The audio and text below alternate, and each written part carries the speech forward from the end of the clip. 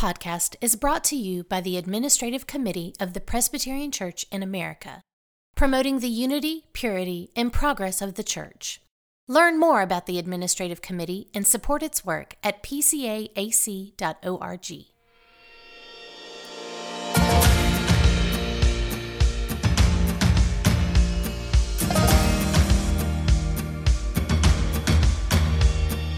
This is Gifts and Graces.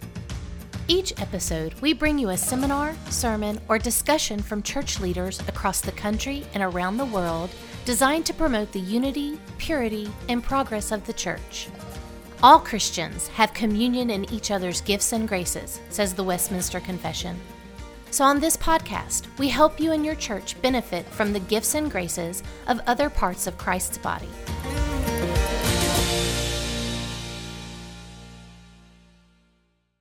On this episode of Gifts and Graces, we get to hear from Dr. Scott Wiltshire on transforming organizational culture.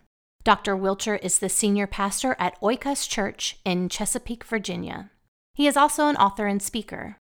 This was originally recorded as a seminar delivered at 2014 General Assembly. Let's listen as Dr. Wiltshire speaks about transformative leadership. Well, good afternoon. I am Dr. Scott Wiltshire. Please call me Scott. I just finished my doctorate, so I'm sort of relishing in the field. So it feels really good.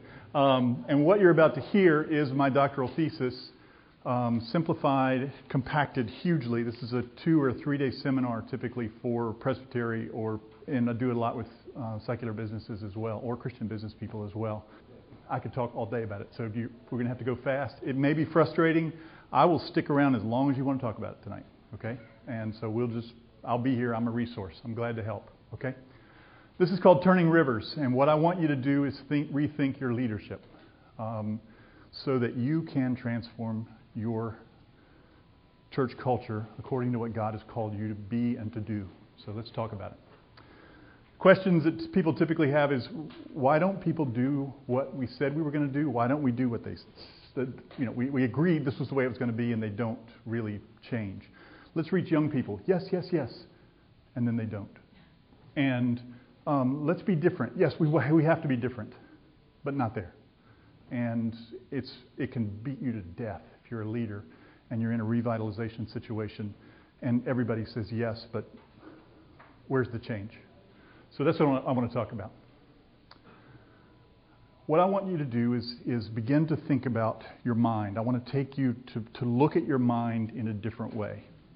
I typically work with churches that are aging that hope to reach young people. I'm the executive director of a ministry called the Upstream Project. That is our mission, to turn the heart of adult congregations toward young people. It is great fun. It's a lot more fun when you put this into practice than it is just to tell older people, love young people. Oh, we do. And nothing happens. So I want to talk about your mind. Specifically, I want to talk about the stream of thought that runs through your mind. And we can talk lots of brain hemisphericity, but let's just very quickly, I want to dive down and I want you to begin to think about how you think as a leader and how your people think. So our thoughts come out as behaviors, and so we have this surface of our stream of thought that you see. And it can be my posture, it can be my eyes, it can be my hand movements, it can be my behaviors. It's just visible stuff that comes out that communicates this is how I'm thinking. Below that, we have social systems. The pastor over here who's dealing with a philosophical shift in churches in how they worship, they've got a social system in place, and people don't want to change that social system. This is where I meet God. Why in the world would we change it? We also have social systems in this room right now, because I know Cal Frett back there. I can joke around with Cal and mess with him. I don't know Mark here at all, and so I have to be a little more careful. Where I might slap him in the head back there, I wouldn't slap Mark, because we don't know each other that well. I've probably got it. Exactly. That's what everybody said over there. So we have these social systems at work. Most of our social systems are not written down. We just kind of know. Once you've been in a room or a group long enough, you sort of figure it out. Oh, don't talk to her. It won't go well. And you have to be really careful around the accountant because things have to be just so. And you learn that stuff after you've been in it for a while. Below that, where the church is focused a good bit, is on worldview. At the worldview level, we get the way we see the world. How about that? And the way what we believe consciously or semi-consciously. That's where you find your values. It's where you find some attitudes about how things will be or should be. Does that make sense? Yes? Yes. Okay. Proverbs 21 opens with a verse about how God turns the hearts of kings as he turns the channels of a river. And so your job as a leader is to turn this stream of water differently, because culture is much more about how a group of people thinks than it is just about the surface and how they behave. So you can walk into a Spanish culture and think, oh, they like bright colors, and they like a lot of adobe. But that's not really the culture. The culture is the way those people think, the way they speak, the way ultimately that comes out on the surface in dress, architecture, behavior, etc. But really, culture is about changing the way people think. Scripture talks about renewing minds, and it talks about turning hearts. And if you look at Scripture, hearts and minds are almost interchangeable. Because we sometimes think with our hearts in Scripture, and we also feel with our minds. Both, they interchange the verbs with each other. So, the problem with this, and as a church consultant, I see most consultants dealing with this area. Let's figure out a system for you. Let's figure out a policy. Let's get everybody to agree with it, and then let's go with that. But we don't really deal with this stuff down here. PCA deals a lot with this down here because the answer here is we need to educate people better, and you focus a lot on education. And it's a great thing. The problem is, if you focus on worldview and you change it, and if you focus on social systems and you change it, the surface will change. But your river, your stream of thought, is going to flow through the exact same channel it's flowed through before. Because if you want to change a culture, and if you want to change this stream of thought, you can't focus on the water. You have to focus on the ground.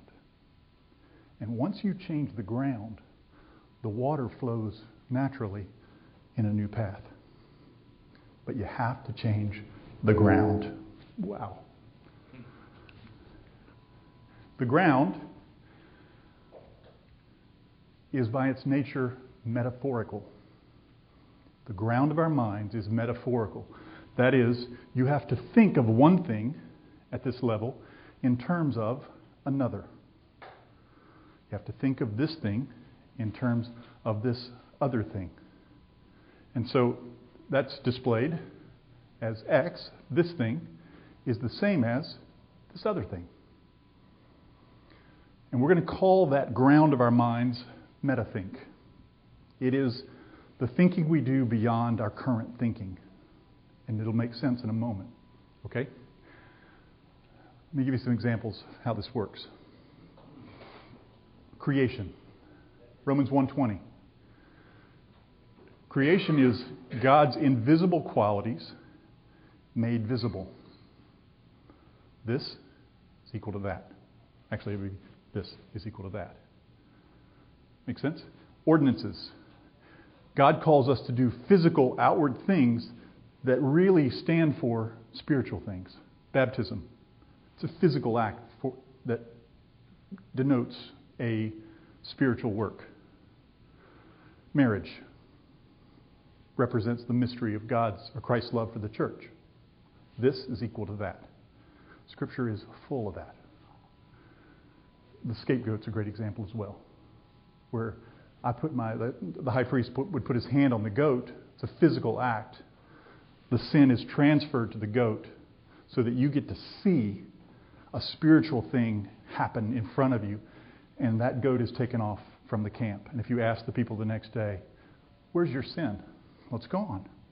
Nah, how do you know that? I saw it. It was on the goat, and the goat's gone. And so that physical thing represents that invisible thing. Our lives then in Scripture are to be X equals Y as well. My life is supposed to be a picture of the incarnation of Christ. So my life is now supposed to be this other thing. All right, so that's like big biblical picture if you need that. Let's talk about what you deal with on a day-to-day basis, how soaked you are in this that you don't even know it. For example, I blank my time. Think about the verbs you can put in there. I waste my time, I spend my time, I invest my time, I divide my time, I earn my time, I donate my time, I value my time, I save my time, I guard my time. We say all of that. At a social system layer, I expect Mark to arrive on time. And if he doesn't, he's a bad person. And I'm grumpy about him because he's robbed me of some time. He's cost me some time. He's wasted my time. On the worldview level, as Americans, we think time is valuable. We have a certain urgency about our day.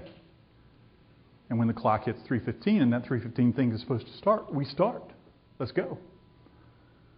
All of that reflects the idea and is shaped by the idea that in our culture, at a metathink level, time for us equals money. Spend it, waste it, costs me time. We think time is money. And that, because of that, if he shows up late, I make judgments about him because he's robbed me of time. He's a bad person. I won't hire him. And that we'll give you lots more examples, but that's just one. That quality of that equation generating values, worldview, perceptions of other people is a quality called generativity. And many of the equations in our heads have significant generativity. And if you can identify the equations in your congregations and then identify what they generate, then you've unleashed the real key, the real lever that's going to turn your congregation. So the power of metathink to generate perceptions, feelings, attitudes, beliefs, values, and ultimately surface behaviors is what we're talking about when I say the word generativity. So let's look at one more. Jesus said, from the overflow of the heart, the mouth speaks. And so if you will listen, that's step one.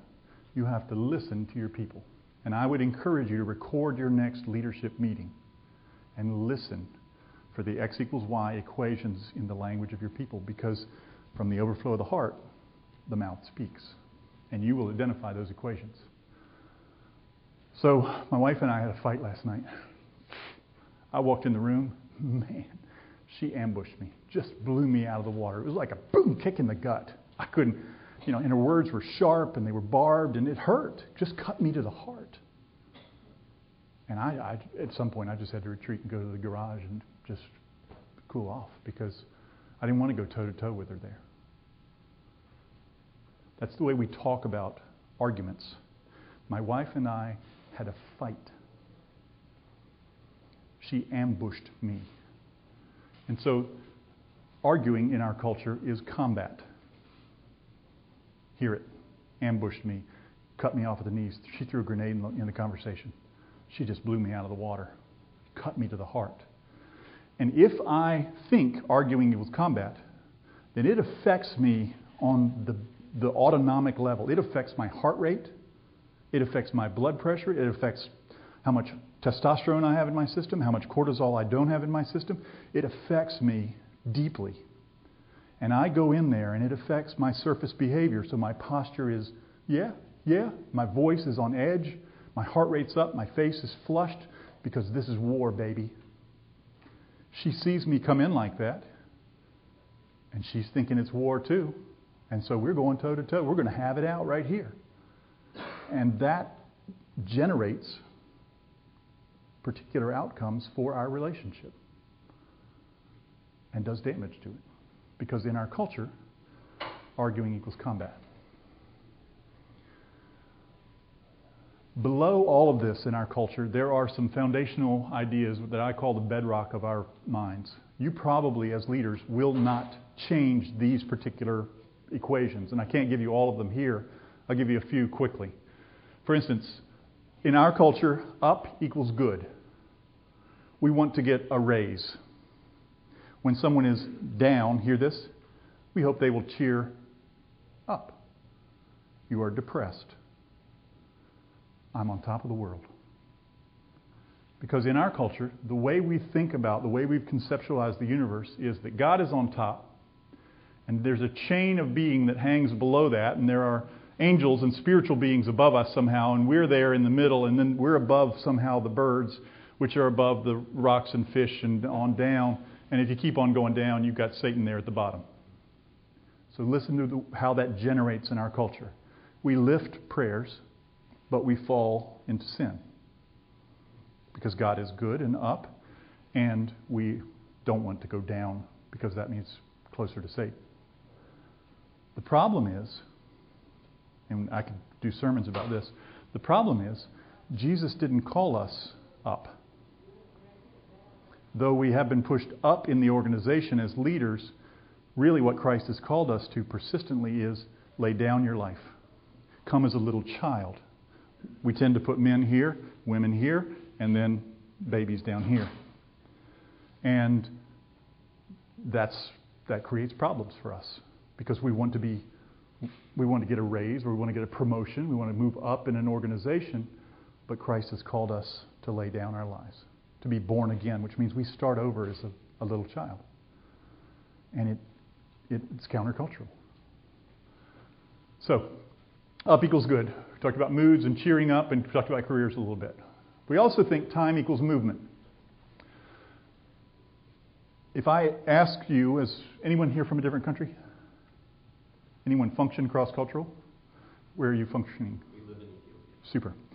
If I ask you to touch today and then touch tomorrow, do that for me. Touch today, where today is in the space in front of you. Just look at it. Now, where's tomorrow? Okay, look where everybody pointed. Everybody pointed over to the right because we're Americans. And for us, we see in our heads time as this left to right movement.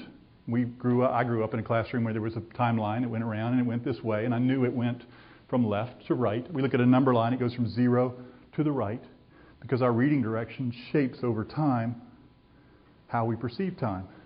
If you're an Arabic reader, your perception of time is opposite. You would touch over here. If you're Chinese, the future is down here. If you are African, time is a circle. And so you don't miss opportunities. They'll come back around. Because a new season comes. Circle of life. And we tend to mix those so you get circle and direction at the same time. So sometimes we see it as a spiral going this way where there's highs and lows, but we're moving in a particular direction. You can create all sorts of complex perceptions of time. And I could talk for days about this. We also think relationship equals proximity. Those two guys on the left feel pretty close to each other. Hear that word? Close. But the guy on the right, he's feeling out of it, excluded, distant, not so close. And we think about communication in terms of a conduit. I'm going to put my words into this lecture, and you're going to take out of this lecture the message that I have put into it. I'm going to put my feelings into a poem, and you're going to read it and take those feelings out. And that's the way we talk about communication. It's the way we think about it on a very foundational level, at a ground level. The problem with that is we tend to think, I put it right there in the email, and they didn't get it out. It's their fault. The real fault is that we think communication happens one time, I put it in the basket, they take it out, and it's their fault because they misinterpreted what I put in there. The reality is communication, real communication, takes more than a single message most of the time. You have to persistently nuance and fix it. So that's all bedrock. But on top of that bedrock, we then create what are called complex metaphors that lie on top of that bedrock. For instance, if time equals movement, then our lives equal what? One example is the struggle. Well, I'm going to work today. I'm going to push the rock up the hill, but at the end of the day, it's going to roll down. I got to do it again tomorrow. Or we think, oops, let's go back, please. That life's a game.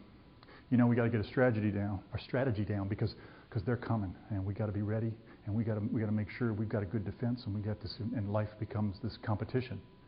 And if someone else is my opponent in life, I would have a very difficult time collaborating with that person. Sometimes it happens on staff. We also tend to think that life equals a journey.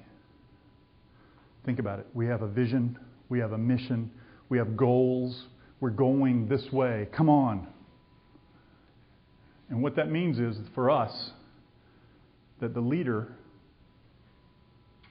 is the person out front on this journey. Leader is a metaphor.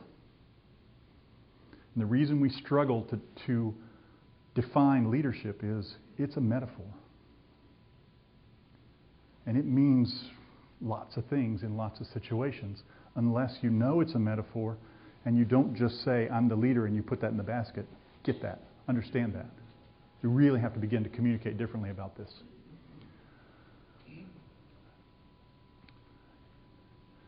And I talked about that one. Let's talk about this a bit. In the church, it's not difficult to begin to think that the journey that we are on is really a quest, that it is a noble calling, and we are looking for this holy grail, and God has called us. The heavens opened and said, you are going this way. And we tend to look for leaders that fit the Arthur myth. Think about this.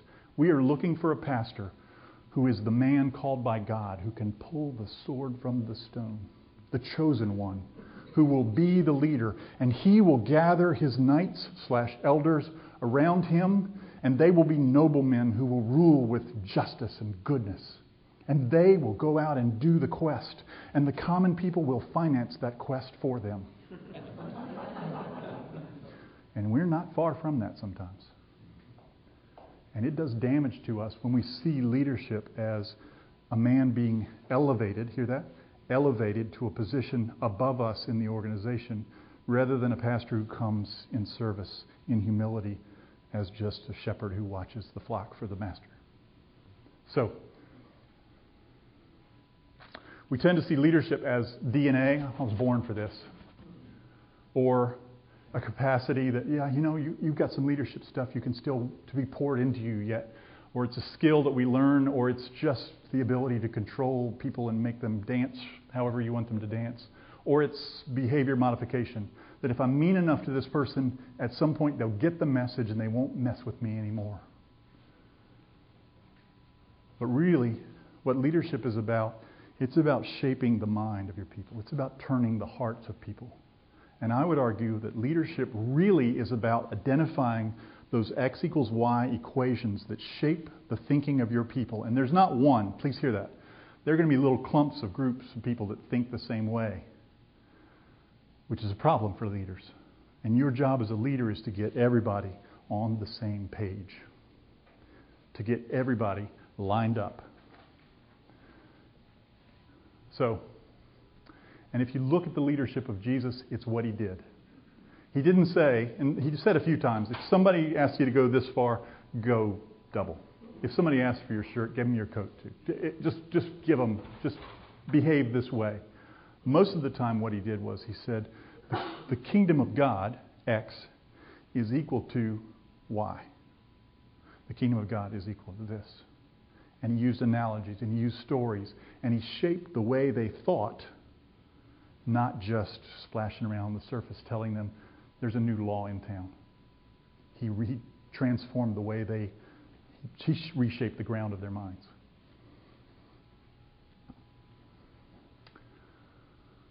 So for us, if you listen to your people, your church secretary may say, well, I'm going to sneak out for lunch, but I've got to be back at 1. I hope they don't get upset. But they're going to let me out at 5, and because I've done my time. It's prison talk. Okay, that they're thinking this is a prison, and I have done my time. I can get out now. The circus, how you doing? Oh, I'm just trying to keep all the balls in the air. And what a pastoral moment that is when you're able to hear circus and realize, hey, you're not in a circus. We're a team here. We're a learning community. And we're going to do this together. If you drop a ball, not that you're juggling anyway, but if it feels like you drop a ball, then it's my fault as the senior pastor or leader or whatever, that because you're not juggling balls. Just relax. What can we do for you? And when you change that equation in their heads, their perception of reality changes. I'm not alone. I'm part of a team. I'm not in a circus. It's not about outward performance. It's about connecting with other people. It's a bad farm. Would sound like, we've thrown the seed of the gospel out there and it's just not coming back. Ground here is rocky. It's a bad farm. Many of us tend to fall into, and most of your followers fall into the idea that church is a performance. That was a good sermon. Well done. I like that. I'm evaluating your performance, and it was excellent. The choir was a little off, but you were great. And if your performance is good, they'll invite people. But if your performance is bad, they may not bring people until your performance is up to par. Okay? And that will kill your church. Because nothing in the New Testament is about church being performance. Our gatherings are simply not to be a performance. And it wrecks most of American mindsets on the church. And when we talk about membership and members, we're not talking about body members most of the time. We're thinking it's a club. And I have privileges because I'm in the club. And you're not in the club. And so you don't have privileges.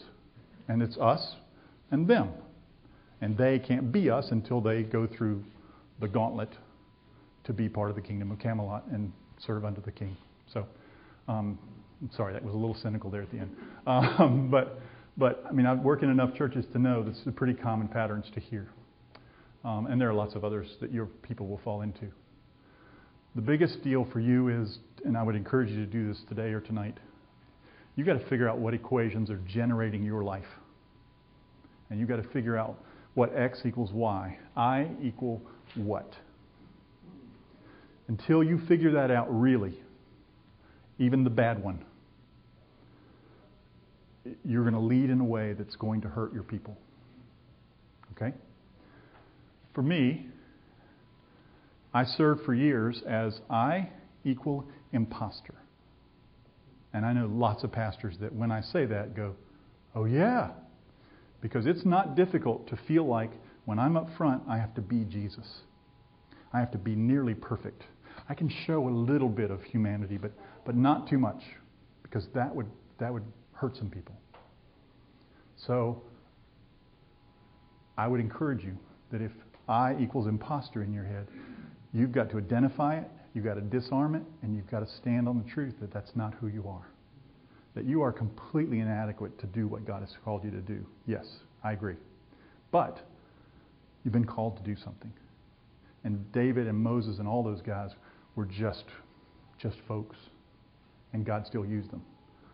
So, but when you think you're an imposter, if Mark tries to get close to me and I'm thinking I equal imposter, then my first reaction is I got to keep him at a distance. Because if he discovers me, if he really realizes who I am, he won't honor and serve me any longer, and that would hurt me. And so I have to guard myself from getting too close to people. And it will wear you out, and you will be a lonely, lonely leader. But there's lots of others. I equal on and on. I'm going to prayerfully ask God, who do I really think I am when I'm not walking in the Spirit? And identify it, and then press through it, transform it, change the equation.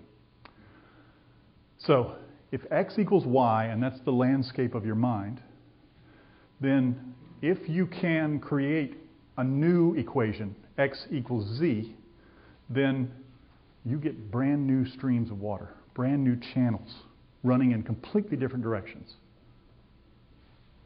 So let's talk about that a bit. Earlier, I gave you the equation, arguing equals combat. Remember that? My wife and I had a fight last night. But think about this. I think it's on here. What if arguing equals dance? If arguing equals dance, then everything changes in a moment for me. Because that woman who used to be my opponent is now my partner. And my mission is no longer to win or at least survive. My mission is now, how will we move together? How will we find agreement and beauty and grace and get in step and find the rhythm? And we generate all new stuff. My heart rate goes down. I breathe differently. My cortisol levels go up and my testosterone goes down because dancing's not life-threatening. The worst thing that happens when you dance is what? Somebody's going to get their toes stepped on. And that's not life-threatening. You just apologize. I'm sorry, I didn't mean to step on your toes. I'm just learning here. And you step back in and you continue dancing. Everything changes. And much of what we've done in the church is we've focused on mission. We've focused on vision and how important that is. What we've left out is, what's the identity of who we are right now as a congregation? And I think in this season it would be valuable for us. This is just my suggestion and my first book, what I suggest. I'm terrible at commercials, sorry. That's my first book. It's called The Orphan Generation. But instead of church being a performance, think about how different your church would be for you if church equals intentionally adoptive family. That at our foundations, we've been adopted into this family by God. He's our Father. And the most common address word in Scripture is brethren. And so we're family here. And that changes the way I respond to Mark, because I can slap him in the head now because we're family. And that's what we do in my family. And he had it coming anyway. We all know that. So it's everything changes. An intentionally adoptive family doesn't mean that we just welcome people when they come. An intentionally adoptive family says, okay, God, where's the next member of this family? And how do I find them? And then you leave the building going looking for the next son or daughter of God. And that changes everything, because now it's not, you have to go do evangelism. It's just, I am part of a family that will love these people well, and we adopt. So let's adopt. I get to be a part of that. Instead of, the pastor needs to be doing a little more outreach. So if you change X equals Y to X equals Z, everything changes. So, again, part of my first book, we tend to look at young people in the church, and again, Jesus said, from the overflow of the heart, the mouth speaks. And so what I hear in churches is, we can't corral these kids into Sunday school. Those turkeys are just monkeying around out in the hall, horsing around out there again. The rugrats, ankle biters, curtain climbers are all over the place in this little church. And they're stampeding through the halls. And so if you listen, young people are animals in this culture. And we also tend to think of them as young people. Well, let me just do this. We ask the same questions about young people that we would ask about the people we see in National Geographic magazine. Why do they dress that way? Why do they behave that way? Why do they do that to their skin? Why do they do that to their hair? What kind of music is that? Why doesn't she put more clothes on? Because for us, as older people, young people equal aliens. They are not us.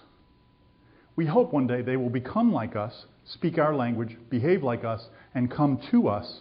But until then, they need to stay in the youth group or the college young adult ministry, because they scare us, because they are not us. And that will kill your church. That right there is why most aging congregations are dying and will not attract young people, because they really think they are not us. But one of the shifts that can happen in a church is they can begin to understand the world differently and understand there is no them and us. There's only us and potentially us. And when everybody else becomes potentially us, then they're much more likely to engage with them and join with them, rather than keep them over there. So, if young people equal animals, and young people equals aliens in your church, that's X equals Y. So we've identified that one. The goal then is to change the mindset of a church to X equals Z. And what you have to prayerfully do is figure out how do we, and I'm not saying, I'm giving this as an example. Your job is to go home and hear your people on whatever issues you've got and then figure out how do we change it. But for this issue, which is the one I deal with most often, my goal is to change X equals Y to X equals Z. If you're going to find a replacement for young people in the culture, it needs to resonate not only with Scripture, but it also needs to resonate with the hearts of your people and the culture itself, and perhaps even the young people. So, prayerfully, what I considered was, what is that image? Listen to this list. Harry Potter, Spider-Man, Superman, Frodo, Luke Skywalker, Anakin Skywalker, Batman, Wolverine, James Kirk in the latest movie series, Belle of Beauty and the Beast, the Three Stooges in the 2012 version of the movie, Alejandro from The Mask of Zorro, Ariel from The Little Mermaid, James from James and the Giant Peach, Simba, Mighty Joe Young, Hiccup, Michael Oher, Aang from The Last Airbender. See if this will work now. Now my computer pooped out too. I've got a list that I'll show you hopefully in a moment of about 200 movie heroes. And all of those movie heroes are orphans. Because in this culture, young people don't merely sympathize with orphan heroes, they identify with orphan heroes. They feel remarkably separated from the adults in their lives. And that creates issues for us as church leaders. The exciting part is that for every one of those orphans, almost inevitably, what happens for that orphan is an older, wiser person engages them. So Luke Skywalker gets Obi-Wan and later Yoda. Neo from The Matrix gets Morpheus. Batman gets Alfred. Spider-Man has Aunt May. On and on and on. Frodo has Gandalf. Harry Potter has Dumbledore and Hagrid and others. Inevitably, what happens is that looks really promising. Oh, let's try it. Oh, fantastic. Where's my clicker? I love my clicker. Edward Scissorhands, Seymour. I'll just go through the list because you know the secret now. All orphans.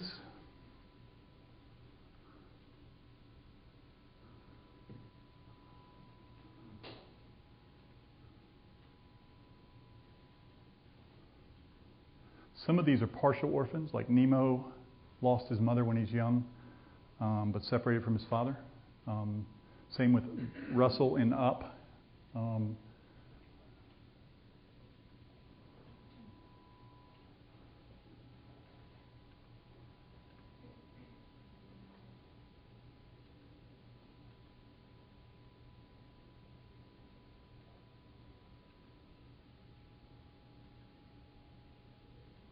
I know I'm going too fast.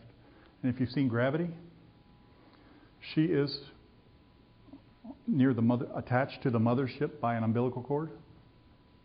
The mothership is destroyed and she is left alone. But with her, there is an older, wiser astronaut who talks her through survival and how to press through to a new life. Now, what happens, and this is, again, that's all part of this. But what happens is that the wise guide always connects the younger person to a new identity. So let's use Harry Potter as an example. Harry Potter is living in a muggle house. He's just miserable. He goes, well, let's do it this way. Wise guide connects you to a community. So we get Harry Potter connected to Hogwarts School. Okay? They give you a new identity. And so Harry Potter becomes the one, the child or the boy who lived, no longer just a kid living under the steps. He's connected to a new power, and that power is in his wizardry. And he's connected to a new destiny, and that's to face Voldemort in the end. And that pattern happens again and again and again. You can do the same with Gandalf. You can do the same with nearly all of those characters. And what Hollywood has done is they have primed a generation of young people to expect that an older, wiser person will come to them, engage them, and connect them to a community, your church, connect them to a new identity in Christ, connect them to a new power in the Holy Spirit, and connect them to a new destiny.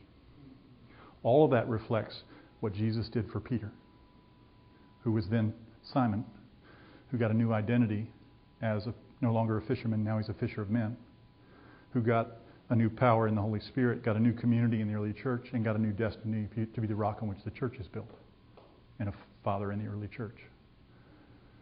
So all of those movies and all those characters are priming a generation that X equals Z. And we've not taken advantage of that yet. So that's my little agenda on the side beyond helping you transform your deal. I'm going to go quickly. There's some stuff up here, and it's because I lost my thing. There's community, identity, power, and destiny. And we talked about all of those. The big question is for us, so what? If you, like most texts do, look at your church culture as an iceberg, you will fail. Because if I set you on an iceberg and I said, change this, you wouldn't have any idea what to do. You would chip away at it. You might tweak it a little bit. You might, in the old traditional methods, say you need to melt it and refreeze it in a new formation.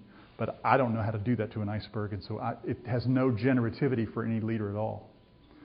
But changing the ground, all you need is a good shovel. And you've got to figure out where you want the trough to go, and then you can dig. But you've got to identify X equals Y currently, and then you've got to figure out how do you want them to think. And if X equals Z, your goal is to find an equation that is as close as you can get it to the mind of Christ.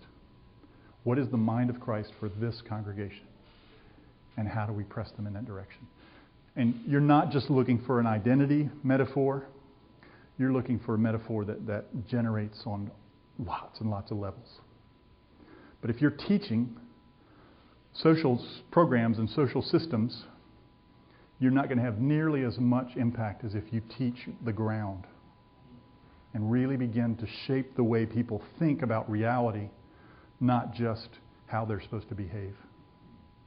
Changes everything. Even worldview is not enough. But once you change the ground, the worldview changes and everything else changes too. It's great fun. So much fun.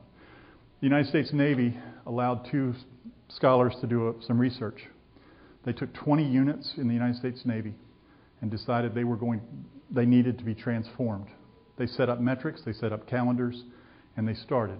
At the end of it, only 7 transformed, which is pretty normal. Usually about 30% of groups that attempt some sort of transformation in the business or military world are successful.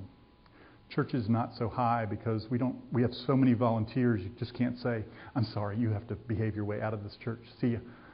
That's difficult in the church, some churches. So 7 were successful. When they went back and looked at the 7 that were successful, all 7 identified this generative metaphor and invented a new X equals Z and worked out of that mindset. And didn't focus on how are we going to behave, focused on how do we think. And that's our job as leaders, is to change the way people think. Of the 13 that failed to be transformed, only 1 had identified X equals Y. And so the preponderance of evidence is that those organizations that identify that generative metaphor are the ones that are most easily transformed. And I would encourage you, have fun. This will be a book. Again, that's an hour of squished down. But it'll be a book. Kirkdale Press has picked it up, and they're going to do ebook and print book. So if I'm going to, again, I'm terrible at commercials. The Orphan Generation is now on DVD. There's 6 lessons designed for small groups or adult Sunday school. It's great fun if you're in an aging congregation that doesn't appear to like young people, even though they may say they do. And the Orphan Generation is available as well. Both of those are scottwilcher.com. And the other book should come out later this year.